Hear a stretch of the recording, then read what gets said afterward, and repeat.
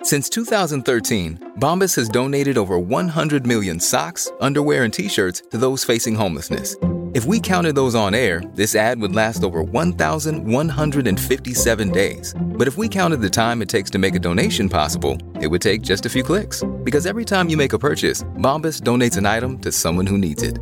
Go to bombas.com/Wondery and use code Wondery for 20% off your first purchase. That's bombas.com/Wondery, code Wondery. This podcast is supported by FedEx.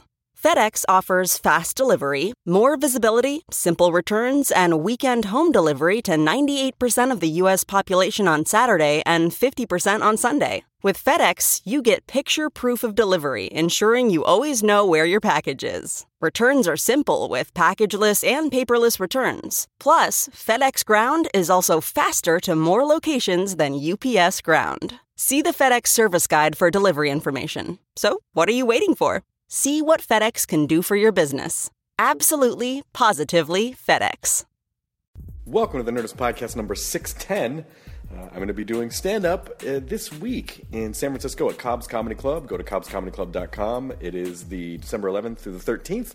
And then starting mid-January, my full-on tour, Fun Comfortable. If you go to funcomfortabletour.com, there's a bunch of the dates there. Portland, Denver, Seattle, Chicago, St. Louis, Minneapolis, Madison, Wisconsin, Columbus, Ohio, Atlanta, Georgia. And then separately from that site, the Wilbur Theater in Boston, and then Best Buy Theater in New York. And then more stuff's going to be added, so go check it out. Get some tickets. Come out and say hi. Well, Internet, I must break you. This podcast, I never knew if it was going to happen. But I met this gentleman at Comic-Con this year, and he was fantastic, super cool. He is exactly as warm and charming and funny and introspective and articulate as you would hope he would be. And so now the collective gush that you're hearing is Tumblr right now, as I am posting this podcast. The Imitation Game, which he's starring in, is a phenomenal movie, and I got to see it before the podcast. It comes out Christmas Day, and you should absolutely see it. This is the Nerdist Podcast, number 610, with Mr. Benedict Cumberbatch, who I'm just going to say is my new friend. I don't know if he's on board that or not, but I'm just going to say that because it makes me feel better about myself. And now he's going to be your friend. See how that works? I would like to point out one thing, which is a lot of you are probably like, did you ask him about Doctor Strange? Did you ask him about Doctor Strange? Did you ask him about Doctor Strange? And the answer is no, because we recorded this several weeks back, and that was still a rumor at that point, and there wasn't really anything you could say about it. So I did not say, hey, tell me about Doctor Strange. So I'm just preparing you before you start commenting to me that I did not ask about Doctor Strange. I'm well aware of that. And it would have gone like this. Hey, tell me about Doctor Strange. I don't know what you're talking about. Oh, next question. So that is why it is not included on the podcast. I humbly apologize. But I'm sure that there will be no end to the flood of Doctor Strange Cumberbatch-related news now that it has officially been announced. Maybe some of that will be over at Nerdist.com. Now entering Nerdist.com.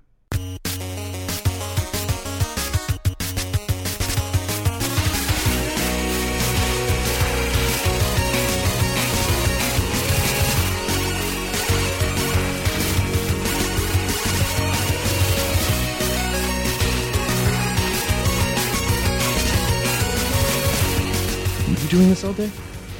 Yes. Are you guys live? No. It's a podcast. You can say whatever you want. We can cut whatever you want. It could be a thunderous flurry of swears for 59 minutes, and then you can. I've done that in the past. I think it's a little early though. It's kind of tea time where I come from, but it is right now. Yeah. Yeah, we don't swear until after supper. No, you can't do that. You can do anything on the BBC after a certain amount of time. I mean. Anything, really anything. So this will be yours. I believe. That's your clown head. Okay. Welcome. I briefly met you at San Diego Comic-Con, and I was dressed as Marty McFly, and you were nice enough to noogie me as Biff. But then you told me about this I went to a secret cinema. Have you heard about that? You told me about that. That's what I wanted to find out about. Yeah. What was I already planning to go? I don't know. Was this about that, or did you just find out later on the Tintertwet? I don't.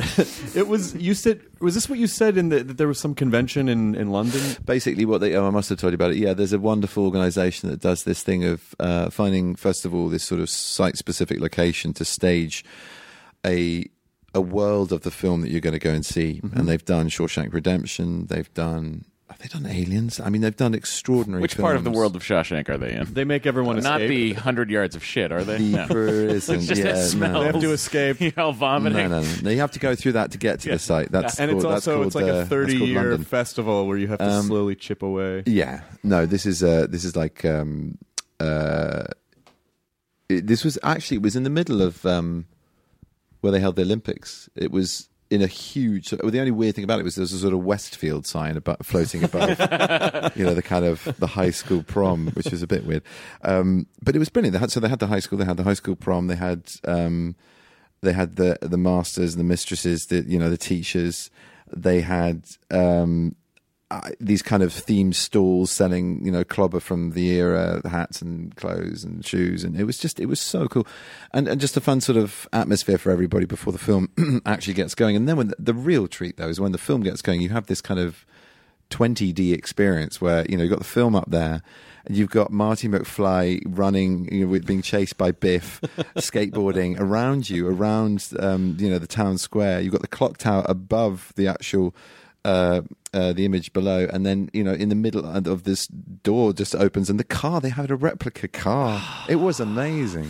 That's a very immersive, nerdy film. It was great. The closest thing I think we have here is, but it's not really. There's no props or anything. It's just the Hollywood Forever Cemetery. Have you been? Yeah, no, I've heard about that. That sounds very cool. It is, yeah. But they just sort of dress up as your favorite character in something and go and see something. Is that right? Or no, well, it's really just they project a movie on the side of the mausoleum. Yeah, and then hipsters show up with picnic baskets, and that's basically it. Essentially, yes. But Secret Cinema is coming to Los Angeles. Are you serious? Yeah. What is this? They're doing Back to the Future next year in LA. Oh, are they? Yeah. Oh, tough crowd, next year's 2015. Yeah. That's Back to the Future 2. Yeah, What they right. should God, do- you're good. Mm-hmm. They should just do it on the Back to the Universal Future lot because the clock tower is still sitting there. I know, but see, we went to the Universal Horror Mazes for Halloween, and we had this private guide, and Matt goes, "Are we near the clock tower?" And the guy was like, "Sure." So we broke out of the mazes, and the guy took us to the town square, and he's like, "Here's where the Texaco station was, and this is where this is the clock You're tower." kidding me. Yeah, That's it very was cool. the best night of It's my brilliant, life. isn't it? It's It was really amazing. good I fun. thought he got misty. He was like, Can we just talk for a second? What is it? Back to the Future 3. Do you know this viral clip on the internet with the strange kid with the pointing thing? Yeah, pointing at his. That was what- Vern because his Right. kids were named Jules and Vern. Jules and Vern. Right. Yeah. So Vern, and what did we ever get to the bottom of that? Has the actor who did that ever been asked? I don't think he has. It's I think very he just had a peculiar. Do you know what the clip I'm talking I'm about? guessing he had an itchy dick. "Oh, did I was he don't know. scratching his-" I mean, I don't know. Let's get to the bottom of this internet. Yeah, it's pretty creepy. Time travel is very tough It on could just genitals. be, look, I need to go to the bathroom now. I'm going to hold it for another take. But Could it be is something at a least. little bit more salacious than that. It's less scratchy and more like, huh? Is that where they're standing on the Check train? out this. Is that where they're just standing on the train at the end? Yes, at the very end. And he scratches. And there's like a creepy close up of it they do online when you watch the And clip. his hand just sort of goes like this for radio audiences. This podcast, this is perfect. Goes like this. It's weird. It's like he's circling weird. the button. Are you trying to Yeah. find the clip, Katie? No. Oh, there's an ad. jeez. 15 seconds. damn We'll it. skip it Damn in it. Did 5. they have to commercialize that? That seems like a weird thing. I mean, welcome to the Olive Garden. Oh, Do you have really? Olive How Garden out appropriate. there? No, we don't. Oh. Is that a sort of family Well, you're lucky. Italian restaurant? Yeah, it's a terrible Italian restaurant.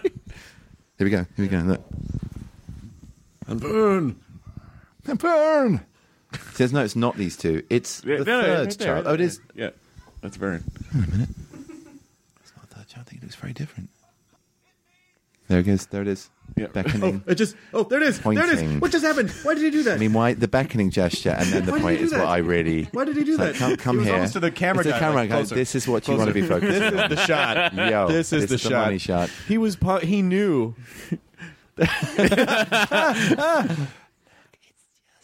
Oh, that's so creepy.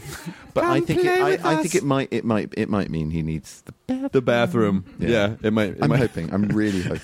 Zemeckis, need to go. Stop down. I wonder if they notice that in the edit. Like after they go, great day of shooting, they get in the edit and like, what the fuck is It was this? like Ben Affleck last night at the Hollywood Film Awards. You know, he was talking about the fact that Fincher filmed a bit of him in the nude at the end of Gone Girl, which is just sort of completely unnecessary, and to the story, to everybody's enjoyment of the film. And apparently, it is just this. It's this again, you know, another kind of clip sensation on the internet. Just a strange. By the way, congratulations for last night. Thank you very much. Thank you. You won an award. I did win an award. That's fantastic. A little award. How does it feel? It was very nice. Although I had just got off the plane, and by the time I was on the stage, which I think was very near the end of the evening, I think it was just Ben after me, I'd heard everybody speaking so eloquently about their roles, about their experiences, about their parents and ping pong and all sorts of fun things. And also people speaking about my film, about, you know, Morton had received an award, as had Keira. I was left sort of dry. So I thought, well, and, you know, Robert Duvall was being given the music, you know, and Robert Duvall. I mean, they were trying to play him off? Yes.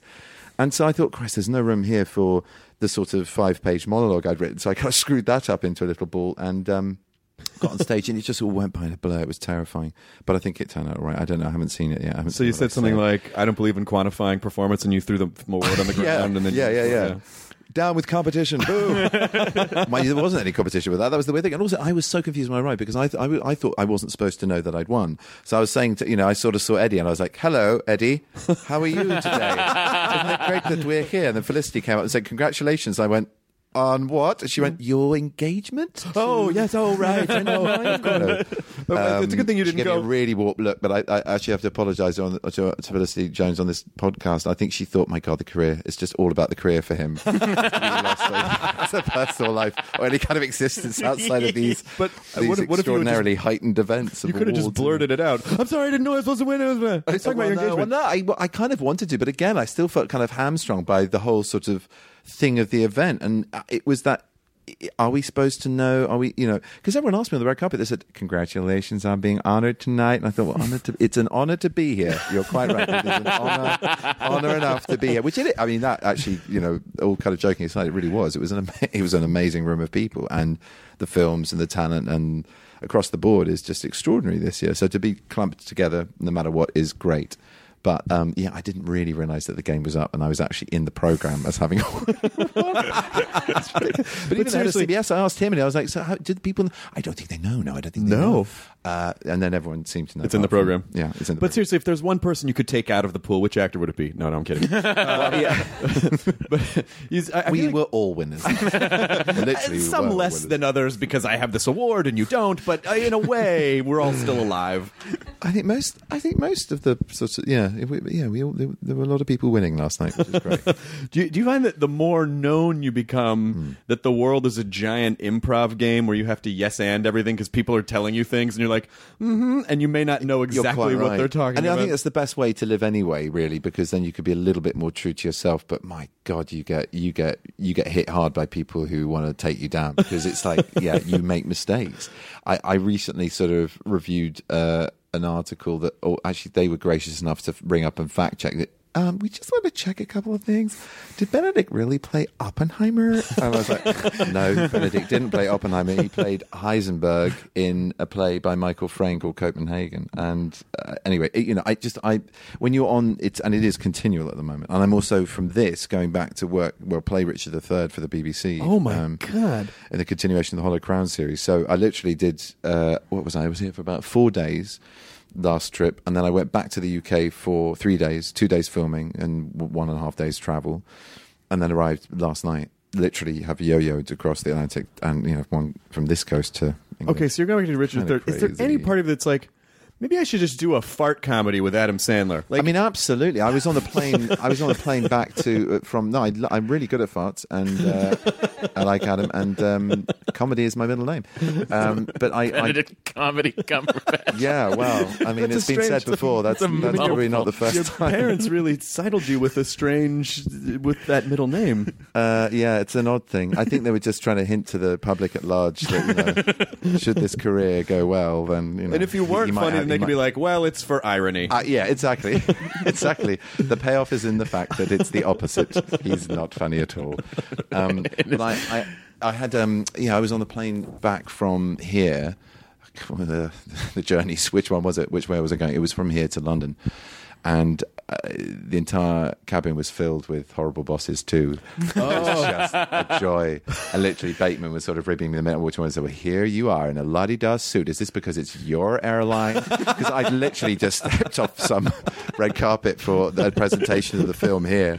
And I went, oh, and look at you with your long dark hair, trying to be Sherlock, are you? There's only one on this plane. Oh, wait, let me check. Maybe Johnny Miller or Downey Jr. is on here.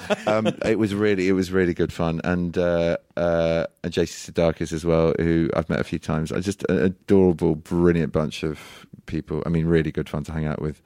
However, I said my hellos. We had a lovely chat, and then I just stuck my earplugs in and slept for 5 hours. I think everyone understands. I think that's. By the way, you've mentioned Johnny Lee Miller, of course, American-esque, or the American Sherlock. But yeah. I saw your Frankenstein, but I saw it in the theater here. Cool. And you were playing the monster, and he was playing the Frankenstein. Did you guys see that?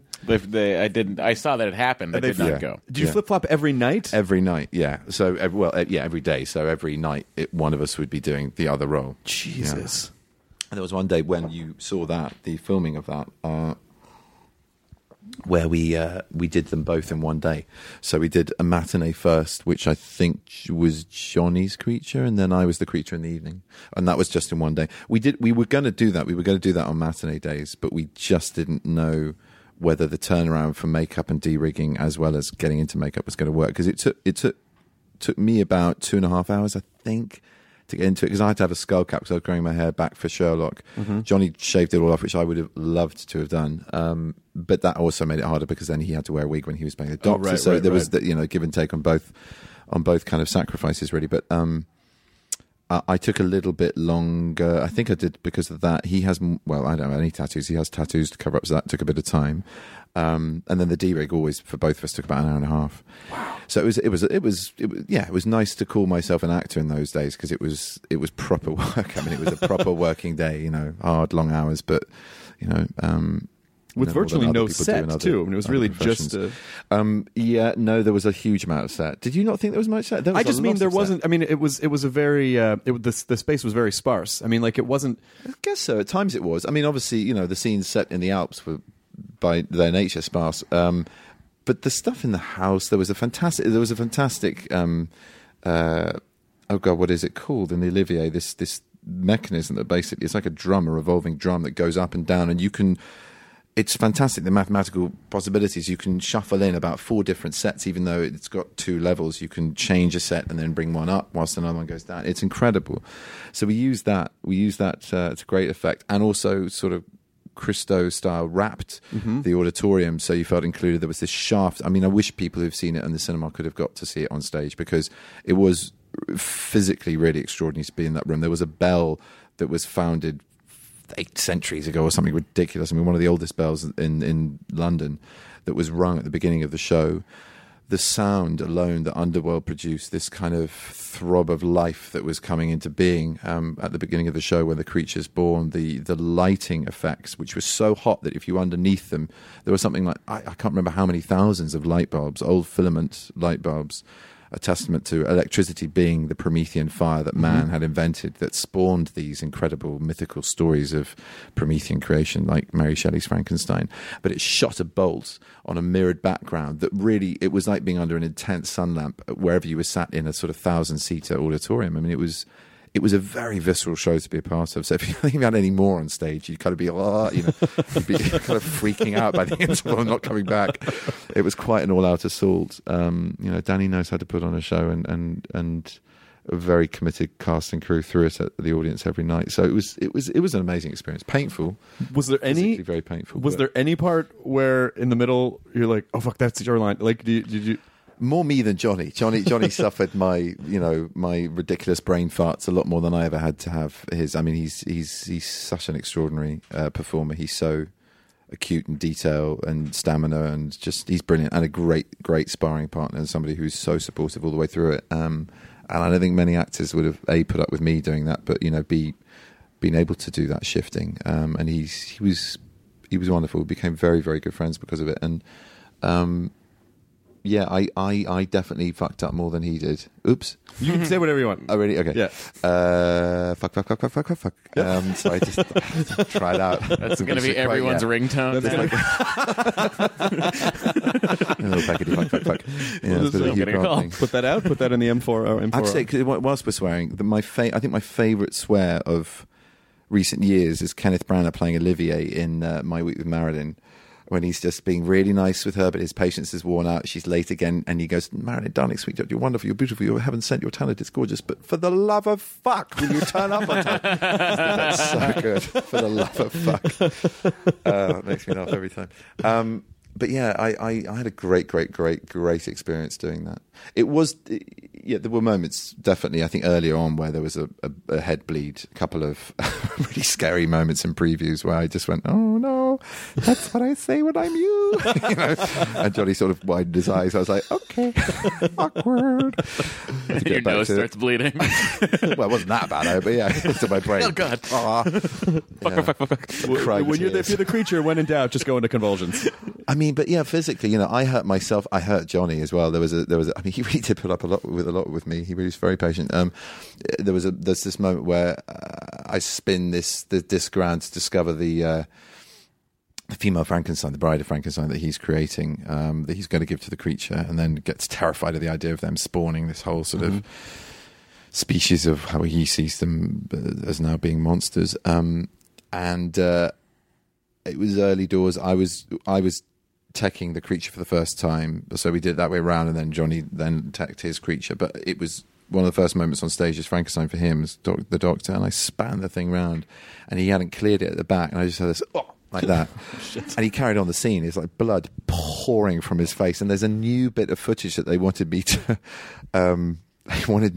Okay, just to release, because I think it's coming out quite often now and on Halloween and stuff here and around the world, which is very cool. But I looked at the interview. We look wrecked. We look so tired. I mean, he doesn't. He looks pretty coherent, and also he has a young child, but he had Buster was very young then. Pretty superhuman marathon man he is. But anyway, so but the thing he was wearing on his head, I was like, what's that little scratch on John? And I went, oh no. For all time, that will be now there on video. And then he does this and then points at his dick. No! He didn't do that? There's no junk indication. Okay. No. Do you realize we didn't have time. We didn't have time to muck around by pointing at our dicks. But I feel like we had to also our dicks were out. There was no need to point. Okay, yeah. They were there. Well, probably there was. It was cold. Air conditioning, and 1,100 people can make you more of a a grower, not a shower. Let's say. Yes. So like a turtle receding into its shell. Yes, exactly. I understand exactly. By the way, I feel like see an enemy caught on a sunny day on the edge of a rock, vanishing to whence it never knew it came, blending with its surroundings as it pulls back into itself. Like a tiny bird in an eggshell. But I feel like time-lapse photography of the Eiffel Tower being built in reverse. Yes, shrinking to the ground. This is like the Statue of Liberty, returning to the smelting foundry from whence the steel came. Like the planets, the swirling eddies of the universe. This could run and run. Well, listen, I could tell a dick joke for a day and a half. But I feel like this is something that accomplished actors like yourself need to start inserting and just... What, dick jokes? No, this. Yeah. Insert more dick jokes. That could be taken just the indication. Just in the background somewhere. Just in the background somewhere. Yeah. That would be legendary. All right. We're not sure if Imitation Game was the appropriate film for that, but you do other stuff that you could... Hamlet next June on the stage. You do it on Hamlet. Barbican, that's coming up. I mean, Sherlock's, you're shooting more of those. You could throw one. He's got a long coat. There's lots going on. Slip that by Moffat, no problem. Exactly. If the internet had its way, I'd probably do it to Dr. Watts. And so the slasher fiction was born. That's where the slasher fiction. Yeah, there you go. All right, guys, you wanted this. Well, I mean, they're talking about breaking the internet. watching you imitate Tom Hiddleston, I think Tumblr got pregnant. Like, the only thing that could have made that, if you had done it on a hoverboard with kittens on it, then I think the internet would have just folded in on itself, and Kim Kardashian would have been like, why didn't I think of that? But the thing is... That's what you would have done, Chris. Yeah, I should have thought of that. No comment. I would love... Yeah, I only saw it yesterday. So, again, another sort of discombobulating thing to happen to you on a red carpet when it's, 3 a.m. where you come from is to... Everyone would say, how does it feel to break the internet again? And I went, a bit embarrassing. What have I done now? I had no idea. I had no idea what it was. It was, oh my God, and your impersonations. And I genuinely didn't know what they were talking about. And they went, oh yeah, there was that MTV interview I did where he played on the idea of the imitation game and made it into a game for how many. Anyway, I hadn't seen it, and I watched it last night. I was like, all I could think of was like, oh, fuck, man, Christopher Walken, where was that? That came out disgracefully wrong. I don't know why. But, Now do Walken. No, yeah. Yeah, exactly. It's one of those things where it was bizarre. I did honestly, genuinely, half the ones he was asking me, I was thinking, Alan Rickman, yeah, I've done him before, but poor man. I've even stolen a part from him in The Simpsons, poor man. But I haven't. There were a lot of them that I was clueless to know whether they would come out right. They all came out great, and I think it was one of those things where, because I was going, wait, did they seed this guy with these but he just threw them at you on the spot. Oh yeah, no, there's no preparation. No, he just went for it. Yeah, and I dived in. Have you willingly? Now you have to host SNL. It's been talked of a while ago, actually, and I'd love to do that. Absolutely love to do that. That would be amazing. It is a thing of scheduling, though, which is it's just a bit bonkers for me at the moment. So, but yeah, I mean, fans keep on saying romantic comedy with the emphasis on romantic and comedy. They want to see me being sort of normal, attractive in a normal way, and also being funny. And so it's sort of a shock that I have any kind of sense of humour, I think, because I sort of played quite intense, sort of difficult but unique characters. And at the same time, I absolutely love my comedy. And I think what they do on SNL is fly by the pants, seat of your pants, terrifying but brilliant work. And, some of our greatest comedians have come out of recent times. Do you think all times? I mean, do you think comedy in America? You might not be able to answer this. Go on. But if you could do comedy, you can do anything. Okay, so comedy harder than drama? Yeah, I think so. Okay, I think so, definitely. I grew up watching a mother doing farce and dad as well. He was in a Michael Frayn play called Noises Off, which is this brilliant version of a farce. It's a farce about a farce, a farcical farce. And as with all Michael Frayn's work, it's extraordinary. No, if it were in Farsi. It wasn't Farsi. Nicole Farsi. No, that doesn't work. And also Mum being in lots of Ray Cooney farces in the sort of late 90s, early 90s, late 90s. So I kind of grew up watching, and also with Michael Williams, Judi Dench's sadly deceased husband, and Donald Sinden. Two great classical theatre actors, just busting guts doing this extraordinary work. It's the same with Mark Rylance and what he does. He's such a kind of chameleon and an alchemist in every guise he ever dons. But he's a remarkable comedian as well as being a great tragedian. Tragedian? Is that a word? It is. We'll call it a word. Tragedian. Oh, might be a British word. It's a Penguins moment. By definition, if it's a British word, it's a word. It's a word. I just mean... we're all speaking English. No, I understand. Invented the dictionary. Hello. To be fair, we borrowed a little from the Dutch, too. Yes. Yeah, so did we, I think. And the Germans. Anyway, let's not get into that. But the point is... No, but guys, is it a Germanic language? What is it? Guys, and now for grammar lessons. No, I think it's one of the hardest, if not the hardest form. I do think that. And that, I cannot wait to see Steve Carell's turn in Foxcatcher for that very reason. I think it's always...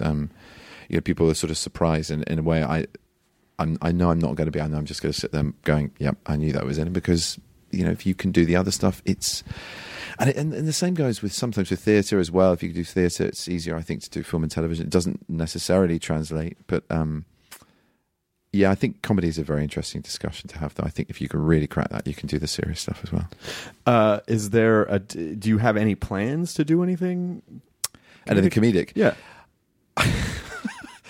Sherlock. So I'm just laughing because I've Hamlet, Lost City of Z. Not a lot of laughs in either of those. No, there are actually the best Hamlets I've seen have been very funny. And you should, part of his charm is how fast and witty he is. It's not just about sort of soul bearing and oversharing. It's that intimacy that particular part really engenders in an audience, and what makes going on a journey with him overnight really, really unique and special. But it's the humour, and I think Sherlock. There's a lot of funnies in Sherlock. Sherlock's, yes, it is funny. Absolutely. And I think the Christmas special we're shooting, he is, but actually he reins it in. He's a lot funnier than he's true to his character. He's brilliantly funny in it, but there's a whole lot more funny. And I think he's very keen to play John as John Watson, not as Martin Freeman being funny, which we all know he can do effortlessly. Also, he makes it appear, and that's what makes him a great actor. Again, another person who earned his comedy chops, but also his comedy chops. He as far as coming to the public for me, I don't remember seeing him, but he was in stage productions that I went to see at the National. He was in Mother Courage and Volpone in that ensemble of actors. And the break I remember, like I think a lot of people, is The Office, but there's the amount of truth in that. I mean, that's what I mean by breaking in comedy. If you can bring truth to something and make it painfully funny because it's real, then you can go far with that talent, and Martin's proved that time after time. But I don't know. I'd love to do. I would. Yeah, there've been talks of things, but nothing I can share on a podcast. Okay, sure. Yeah, no worries. But it's scheduling, and it keeps me awake or wakes me up in the morning. Sometimes I go, I love where my career's going, but at the same time, I kind of do want to do another Guy Next Door, and someone like Patrick Watts, or someone like. Little Charles in August Osage County. Patrick Watts is a character I played in a film called Starter for 10, a British comedy, with James McAvoy, Rebecca Hall, James Corden. I mean, an amazing cast. James Corden. Yeah, he Coming funny. to the States. He is, isn't he? He's taking over Craig Ferguson's show. Is that right? Mm-hmm. Wow. He's going to do a talk show. Wow. Am I going to do a talk show? No, he is. Oh, right. Yes. Sorry. He's hosting a talk show. No, I knew that. No, I don't. I thought he said, yeah. I'll just give you one. This is great news. This is amazing news. This is amazing. So you're abandoning your film CBS for 5 minutes chat. I'll just impersonate all my guests and end the show. Done. It's just very People poor. would watch the shit out of that. What are you talking about? It's like when they used to have twins show up on old sitcoms where it was just a clear line down the middle of the screen. Yes, and they're he'd be on the other side of each other. If I explored the form of talk shows, it would have to be Between the Ferns style. It would have to be, yes. That's Zach was sort of sitting in the hotel lobby as I left this morning. I just did a show with him last night. Did you? At Largo, yeah. That's why he was looking wrecked behind a pair of sunglasses. Yes, that's what it was. He's extraordinary, and he's so good in Birdman. I didn't recognize him. That guy looks a bit amazing. Like Zach Galifianakis. It looks a bit like him. Yeah. Halfway through the film, that fucking is That's Zach Galifianakis. It was Birdman wasn't. You like Birdman? I loved it. So good. I loved it. I mean, just on a sort of, I don't know, Hall of Mirrors kind of industry and joke level. What a brilliant examination of all sort of highs and lows, the ego, all the kind of battles of integrity versus career versus love versus all the kind of venal short-term versus long-term appetites that we all suffer from. And it was brilliant, so richly enjoyable on that form. And then, wow, can he make a film? I mean, just what the camera does, and those performances, which are just like you're just finding people with that camera, just finding these extraordinary situations. I mean, hats off. And I just think, Michael is extraordinary, and he deservedly getting a lot of heat for it. But I mean, Ed Norton, fucking hell. I mean, that was such a confident performance, so easy, and to veer from this super cool guy, you think there's nothing that can go wrong, to be the guy drinking on stage and smashing the glass, berating the audience for being involved with their cell phones, and I just the whole thing, I lapped it up. But everyone, the girls were so incredible in it, so incredible. Emma Stone just being extraordinary again. Andrea Riseborough never fails to amaze me, and Naomi Watts, I mean, it's just incredible in it. It was a fun movie. It's a great film. I cannot wait to see it again.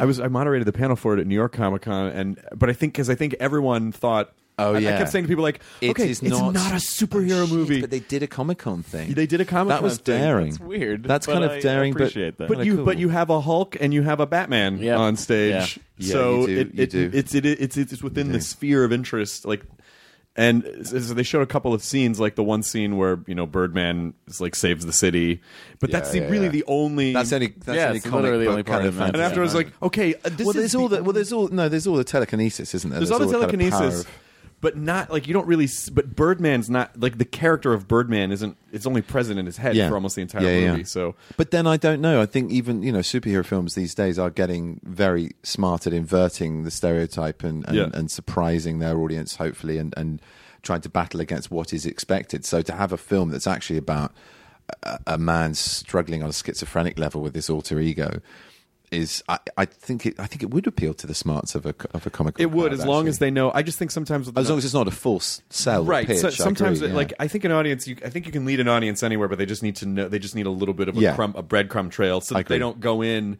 It's sort of like if you think you're about to take a sip of a Coke and it's water, and you're like, "What the fuck?" It's like because your brain has set up this expectation. Yeah. So I think as long as people understand that, then they'll be totally open. To how great it was. You're right. But I mean, just on every level, an incredible achievement. I think a really special film. It's another kind of game changer. I think this year, I really do. So just to jump back, to jump around a little bit, a few years ago, the first time I met Stephen Moffat, I'd already seen. I was already way in the Sherlock camp. Oh, and thank you. And so I made this comment, which I thought was really brilliant. Where I was like, well, I mean, the Doctor is really just space Sherlock, isn't he? And he was like, that's absolutely not true. The Doctor cares for everyone. Sherlock's a sociopath. Oh yeah. That's kind of true. And one uses a sonic screwdriver and time travel, and the other uses his brain. And is it 900 years old? Is it reincarnated? Isn't In fairness, Chris meant Dr. House MD. Crimes quite as much. No, but he does solve universal crimes. He talks fast and is clever. That's literally the only bracket they share.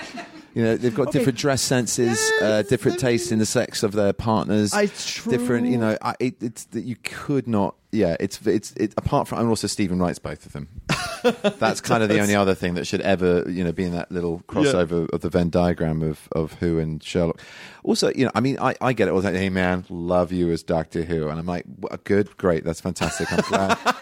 I'm glad you do, because I too enjoy myself as Doctor Who, but I thought I was the only one.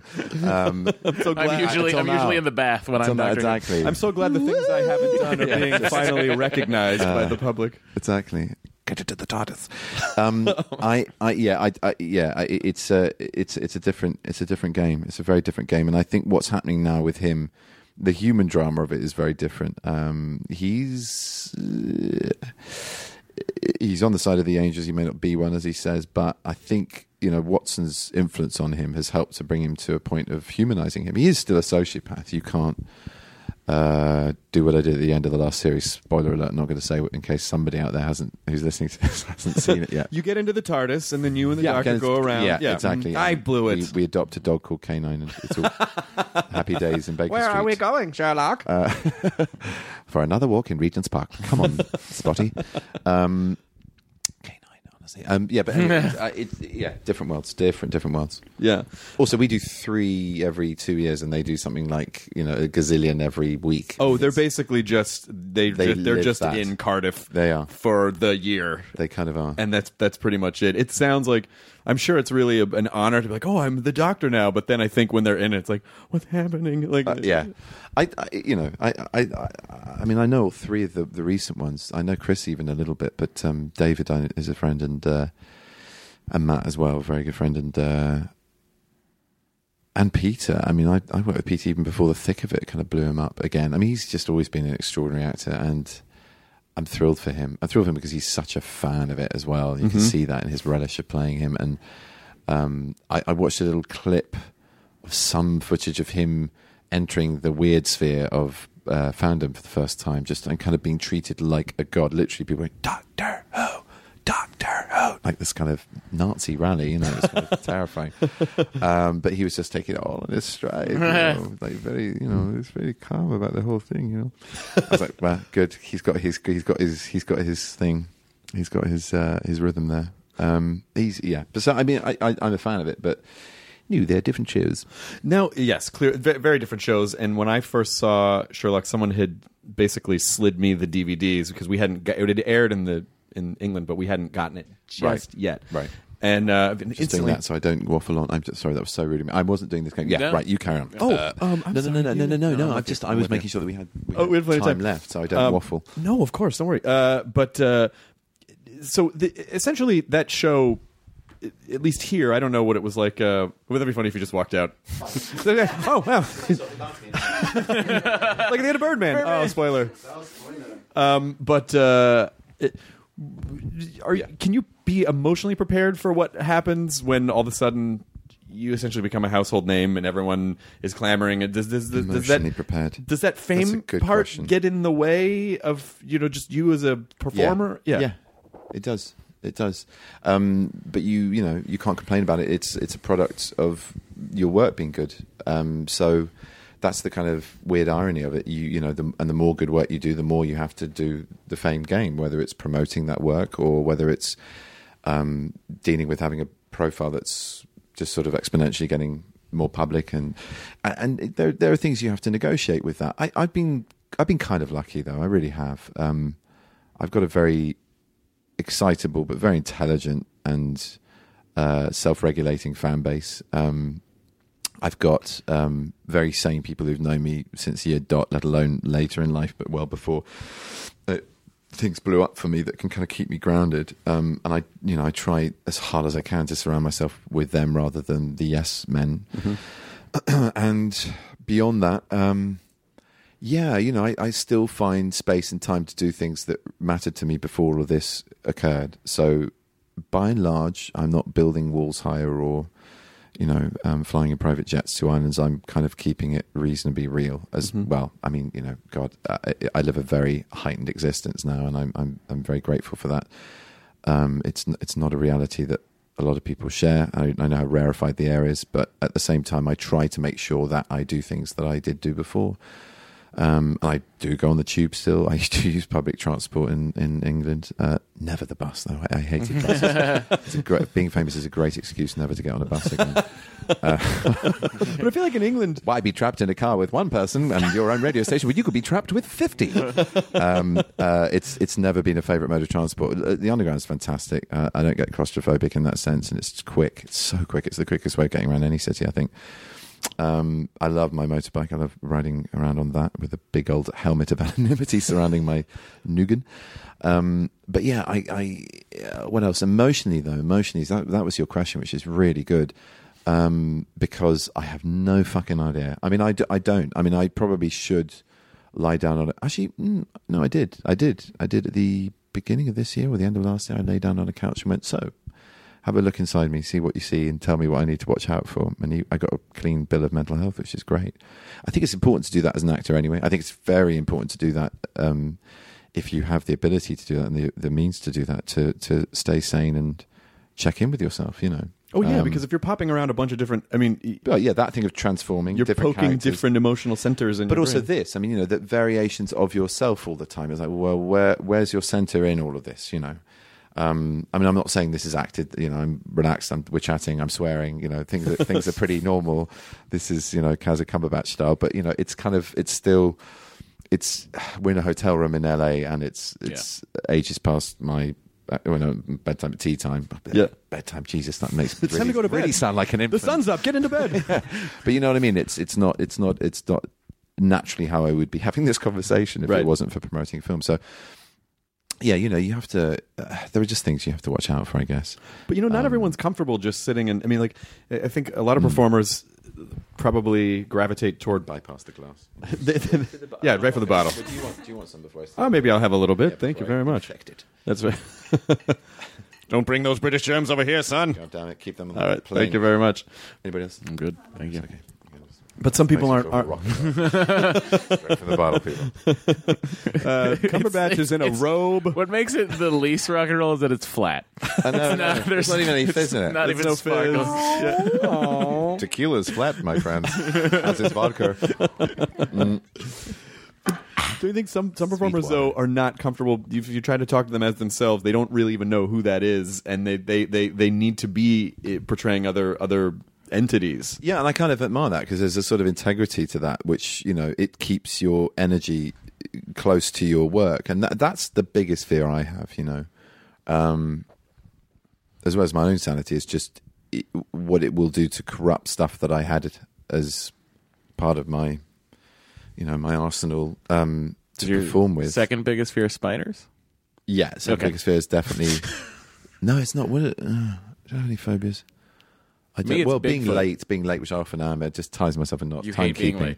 I hate being late. I hate what it does to myself. Out of the way, Bigfoot, I'm late. What's that, sorry? He's afraid of Bigfoot. You're not afraid of anything. Well, I'm very timely. These goddamn spiders, I'm late. Yeah. These spiders are making me late again. I can't bear it. I hate spiders in as much Bigfoot as they just make me run late. past me. Yeah. Bigfoot's going to be on time, and I'm not. I'm afraid that the spiders are going to make me late. That's what I'm afraid of spiders. Yeah, that's the biggest fear I have.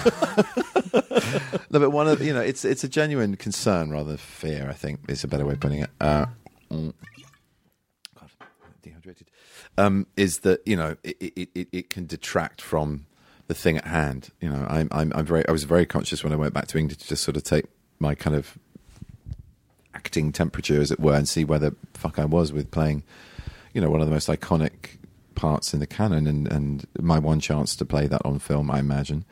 And it's hugely important to me, this work, and it's about making Shakespeare accessible to people through their televisions, as well as making it the best form of accessible Shakespeare, and, you know, all the challenges of that role. So, you know, I'm in the middle of a major job, and I'm getting on a plane to come and gas and have fun, and not gas, sorry, you know, not fart. Although, you know, God knows that might be involved at some point, but with Ben Stiller. But not Ben Stiller. No, who did you say? I said Adam Sandler. You said Adam Sandler. But sorry, Ben's they're not not interchangeable. They're very different. They're very different. But Ben's not above a fart joke. I mean, I'm no comment. I mean, I don't know where they both stand on the tasteometer of fart jokes, but I that is a real concern. That is a real concern. Not just energy and focus, but also. Part of the difficulty, I guess, of fame is to not become too self-conscious of it. It's hard to do if you walk into a room and people sort of turn their heads and they know you and you don't know them. It's hard to do when you arrive somewhere to thousands of people screaming. It's hard to do when you're talking non-stop about a performance or a moment in your career or your private life, or trying not to talk about your private life. It's hard to do, to not be self-conscious of all of that, because you're constantly in a kind of loop or bubble of it. Sure. But yeah, there are methods and means to kind of extricate yourself from that headset and try and get back to focusing on work. And thank God I went to drama school for some of those. Thank God I've worked with people who've inspired me, who I can always go, what would they do now? And just my own resources that I have from, I don't know, the journey I've been on in life, really. So, yeah. But did I read that you also... that there's meditation, like you meditate, and there's mindfulness? All too... infrequently, but yeah, that's a very, very helpful thing to bring you back to some kind of understanding of where you're at. You hear the traffic in your head. You don't hold on to it. You don't try and control it. As anyone who's ever practiced mindfulness knows, you let it go. You just let it pass through, and it's amazing quite how much stuff you carry around with you when you're doing things like this. You don't realize that you have to shed to get deeper. But I mean, you know, I've got a lot further to go on that journey. I really do, and I want to. You know, it's that's a part of my life that. Literally getting on and off planes kind of kills a little bit. So it's important. It's really important to carve that time out. And for music and other hobbies, you know, painting and the hobby of life of being with friends and family. You know. That is a whole separate skill set sometimes.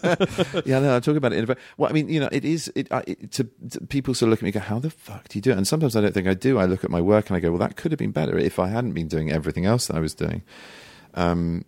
I also, you know, I think I could be a better person sometimes because of being as busy as I am. It's a struggle, and God, it's a confessional corner. Suddenly, it's taken. No wonder I'm not doing any comedies. I'm just kind of spilling my soul to you guys.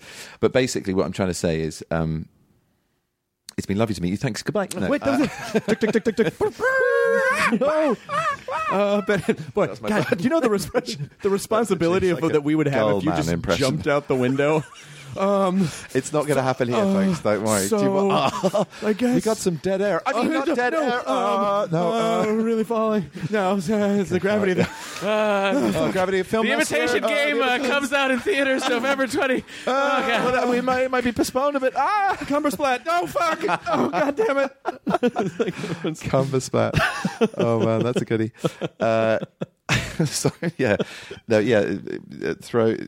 Listeners throw all thoughts of me being suicidal. No, it's not happening. But you do skydive, right? I do skydive. I do like throwing myself out. So of there's a little bit of you that's suicidal. Yeah, but I don't think this is the end. I can't deal with it anymore. To be fair, before hopefully I'm going to be landing with a parachute, and it's all going to be nice. His last words were, "Fuck, where's my parachute?" But exactly. the skydiving thing is something that I've always. That does make you very present. My goodness, you would have to be because you want to make you need to live. I've done about how many have I done? 3, I think now, and 1 static line jump, which is even scarier. Because you jump out. You're drilled what to do, how to cut away, how to open your own chute, but you jump out and the line opens it as you come out. So rather like the instructor, but not just the control chute, the whole thing. So you clear the plane and then poof, you're already floating. But you have 30 seconds or something like that. If that fails, or if your lines are tangled, which you have to check incredibly quickly, because if you can't steer the thing, you're in trouble. You have to learn how to cut away and open your reserve. I mean, it's wow. Yeah. In a moment where you're experiencing something that human beings were not necessarily evolved to experience, which is terminal velocity. Terminal velocity, yeah. Yeah. And the video, the footage of the guys that basically just balloon up to the edge of the atmosphere and then just leap. That one guy. I mean, and what a phenomenal achievement that was. I mean, he nearly blacked out. He went into a spin and managed to recover, as did the pilot of the recent Virgin Galactic tragedy. I was reading about it the other day, and he passed out and then came to in time to get out of his seatbelt and get out of his seat and open his chute.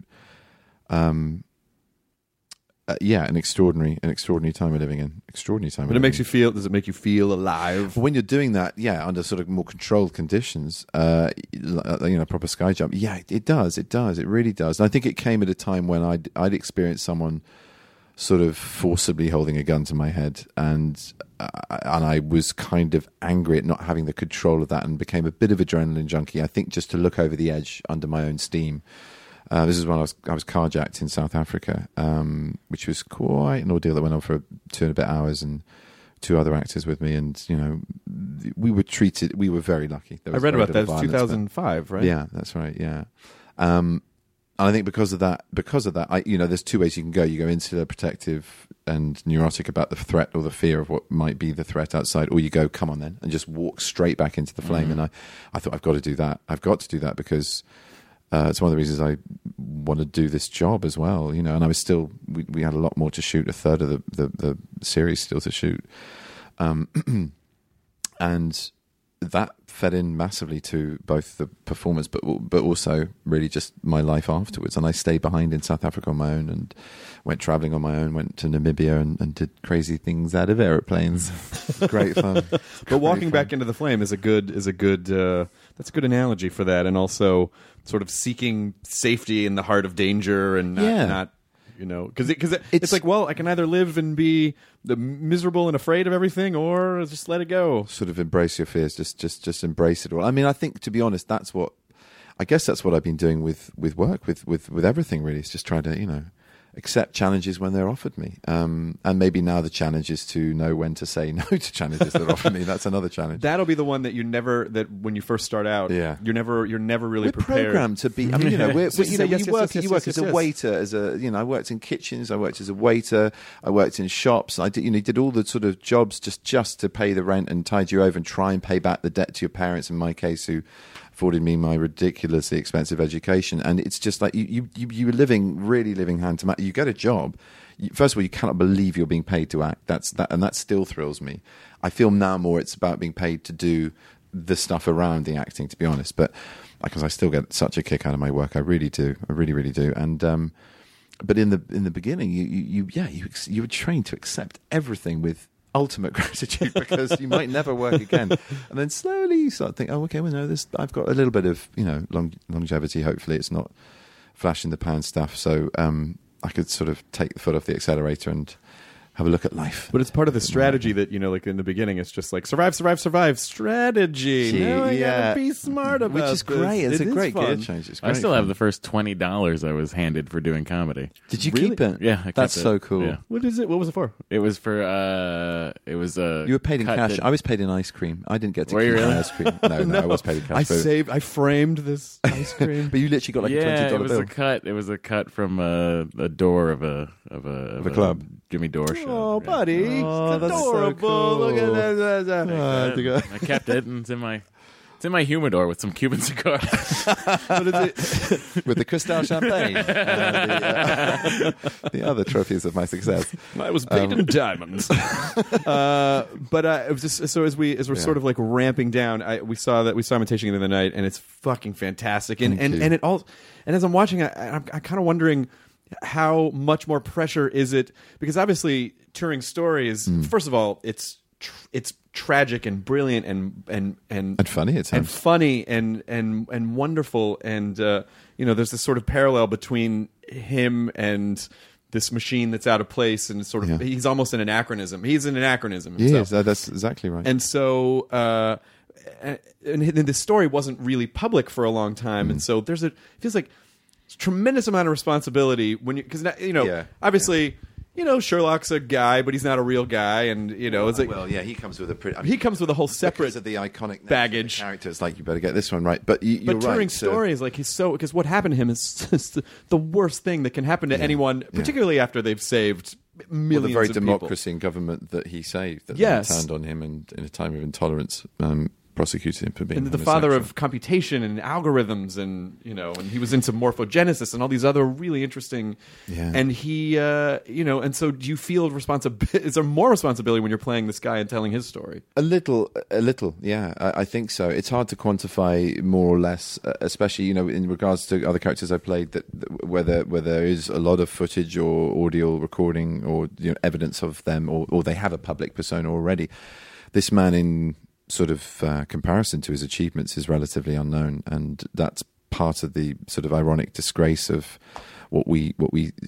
of how we repaid him. And hopefully, if this film does anything, if it is a hit, if people go and see it, is it will put him in the public conscience, and the amount of people that have said, I can't believe I don't know this story. I can't believe I don't know more about this man. I knew a little bit about him, but some people knowing nothing about him.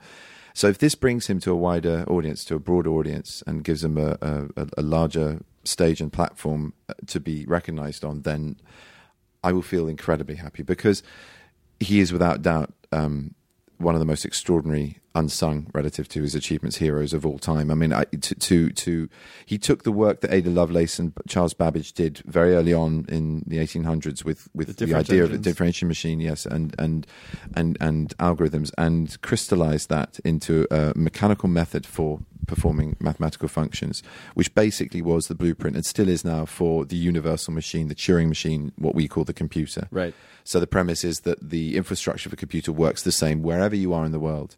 And if that hadn't been put in place, the internet would not work. No. Nothing would work. No coding would work. Nothing to do with the networking that we have, this entire digital village of a world that we have now, would work.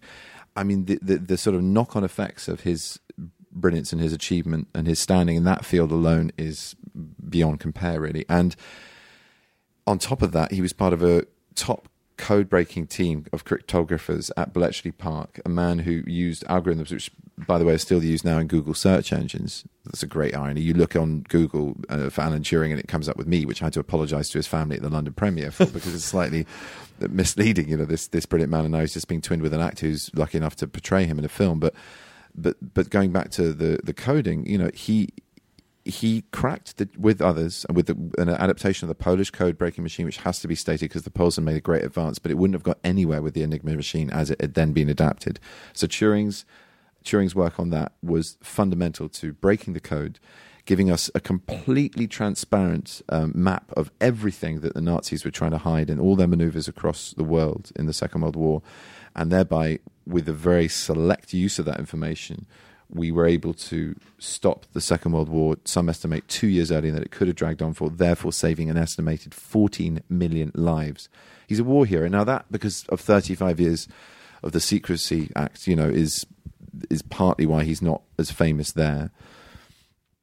Partly then, I think, because of what happened in the 50s as well, where he was after his house was burgled, a police investigation revealed that he'd solicited a man in a pub, and he confessed in an interview to being a homosexual man, an active homosexual man, in a time of McCarthyist intolerance of what was seen and diagnosed as being morally corrupt and degenerate behaviour.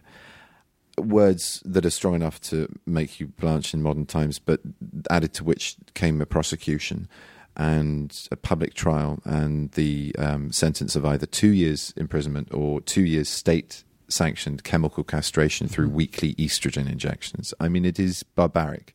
This is less than 100 years ago, and that was the reward a man who was both the hero of the computer age, of the scientific world, and of the Second World War was the recipient of. And he was given a choice. He chose the estrogen injections to carry on work, to carry on being able to build and manufacture both programming and the physical entity of computing that he was involved with in Manchester. The ravaging effects of the estrogen didn't just stop after 2 years. He said early on, he was said to have had early on in the treatment a conversation with the doctor who, and this I heard from someone I spoke to, one of the only about 3 people I spoke to who'd met him and could give me some kind of personal insight to the man and how he was and how he behaved and how this appalling incident at the end of his life affected him. And it was a friend of his who was a lab technician that spoke very highly of him both as a professional and as a person. And he said that an indication of this extraordinary man's ability was and talent and humanity really was that when he was asked, he went, "Oh yeah, no, I'm dealing with it. I mean, I had these injections, and the doctor said it was rather embarrassing for both of us, isn't it? Why don't I give you this slow release device? I'll put it in your hip, and it'll release based on your metabolism, and it'll stop dosing you after 2 years. And it's a lot after 2 years now, and it's still dosing me. And that's not really cricket, is it?" And from that sort of humorous dismissal, that sort of stiff upper lip reserve, he then had a dark night of the soul where this Olympian athlete, this marathon runner of Olympian standards, this active gay man, very much a man who is involved with his body, let's say, not just a scientist in an ivory tower or, a brain in a glass jar. He went into his kitchen, opened a drawer and took out a carving knife and gouged his leg open to try and remove the device. This was the same man who was being ravaged both physically and mentally by this drug that wouldn't stop releasing, and who in the end, at the age of 41, saw no way out but to take his own life with swallowing cyanide. And he then bit an apple and laid it on the table, even as I think, without doubt, a final act of kindness to his mother, so that it looked like an accident. He had cyanide in the house. He was always experimenting with trying to make weed killer and all sorts of other sort of household chemical inventions. And I think he staged it for that reason. And Steve Jobs has said, I wish it was the inspiration for the Apple logo, but it wasn't. The man's favourite film was Snow White, Poisonous Apple, the same with the apple of knowledge. But he does say, there's a line in the movie where he says, think differently. And I immediately thought it was the old Apple... Oh yeah, no. Well, I don't think that's intentional. I don't think that's intentional at all. Because I've spoken to Stephen Fry and other people who interviewed Steve Jobs, and he categorically denied it, but with the greatest of respect for a man that he wished he had used the logo in deference of, in memory of. So I care about this person. I really, really care about it. I mean, we shot those scenes very near the end of the schedule of the filming, so I was incredibly involved to the extent that I couldn't actually stop or control the emotion that was needed for the scene. I just had to remove myself from the room after 3 early takes of it, which is not going, look at me and my acting. It was bad acting, if anything. I was grieving the subject. I was grieving Alan. I became really angry and frustrated, and incredibly moved by this man's plight. So, yeah, it means a great deal to me. Great deal to me. So if we've done him any justice, or if I've done him any justice in my portrayal, then that's all I need to know. And his family believe that we have, and that I have, and that's the best and only review I could It's nice to win an award, but that's the best thing. Yeah, it really That's is. the best thing. It really is. Because if you're holding the award and they were like, hey, we didn't like what you... Oh, no. But I... Yeah, horrible sense of conflicting guilt and joy. Oh, I don't... Can I keep the award anyway? This is really good. It's really shiny. It's really shiny. Do you want a bit? Do you want to half it? Maybe I can get you a chocolate one. I'll get you one made of chocolate. We can eat it. They should give out chocolate. The Oscars should be made of chocolate. We have the... You have to... Wolfgang Puck makes the Oscars this year. That's what's to happen. Of course, the menu is Wolfgang Puck. Genius. And every gift basket has a that way we chocolate can all Oscar. share the goodies. Those are rich people wings. The wings of the Oscar. Yeah, Just yeah. Like dip the wing sauce. I don't want to make you late for your next thing. Thank you. It is. We are almost exactly at an hour. Because you know how anxious I am about those damn spiders. I am. There's a million of them in the Walk you hall. through a And nest they're of them now. going to get in your way. All waiting for me. Bigfoot's already in there doing the interview. When I first worked with Benedict, I realized he was a selfish motherfucker. His feet aren't that big at all, actually. My feet. He doesn't have as much hair as I do. Yeah, but were delightful on this podcast, and it was thank really you. lovely to speak to you. Likewise. Now Great we fun. normally end the podcast by saying with enjoy a visual gesture. There's that a visual that someone has to then gesture guess. and a short interpretive dance. Fist Okay, pump, here's my dick visual point. gesture. They have to guess what it is. Okay. I don't even know what that's a reference to, but Thank you. I don't know. It could be a window into your personal. Your background extra in William H. Macy's The Cooler. Great Very call. good, very, Matt didn't very even good. bug you about Star Trek, which is amazing. Well, listen, I kept it to Don't- what we're currently promoting. We got to Yeah, let exactly. him go. Quite right. Would you please tell? We end by saying Yeah, go enjoy on. your burrito. Will you please tell people to enjoy their burrito? And then, if you wanted to make a fart sound after that, you're more than welcome to. I think it would be a nice way to land. please enjoy your burrito. yeah. Or I could do a should we do a variation? Well, no, because I love the atomic fart tap. Sure, I think it's one sure. of the greatest inventions of the modern age. It's obviously what Alan Turing's work was heading towards. But one of my favourites is the Princess, which is just... and then there's the open door classic. How about the? Are you familiar with the Who Me? And then there's the what just happened. And then juice anyone. Choose anyone. That's just not right. And then Spat all over the side of my face. Yeah. Just the... Oh, my goodness. There we go. wonderful. Now leaving Nerdist.com. Enjoy your burrito. Murder on My Mind, a new podcast available exclusively on Wondery Plus, explores the circumstances leading up to the murder of two young men and the mistrials of the man accused of killing them. Up-and-coming rapper YNW Melly gained notoriety in the hip-hop world for his shocking lyrics and criminal exploits. When two of his best friends were gunned down in a drive-by shooting, investigators suspected the young rapper staged the scene. But after not one, but two trials that ended in hung juries and new evidence that may place YNW Melly at the scene of the crime, his trial has been paused indefinitely. With countless twists and turns, Law and Crime covers all angles of the case and begs the question, is this young artist the victim of a witch hunt or a silver-tongued devil who's evil to the core? Listen to Murder on My Mind exclusively and ad-free on Wondery Plus. Join Wondery Plus in the Wondery app or on Apple Podcasts.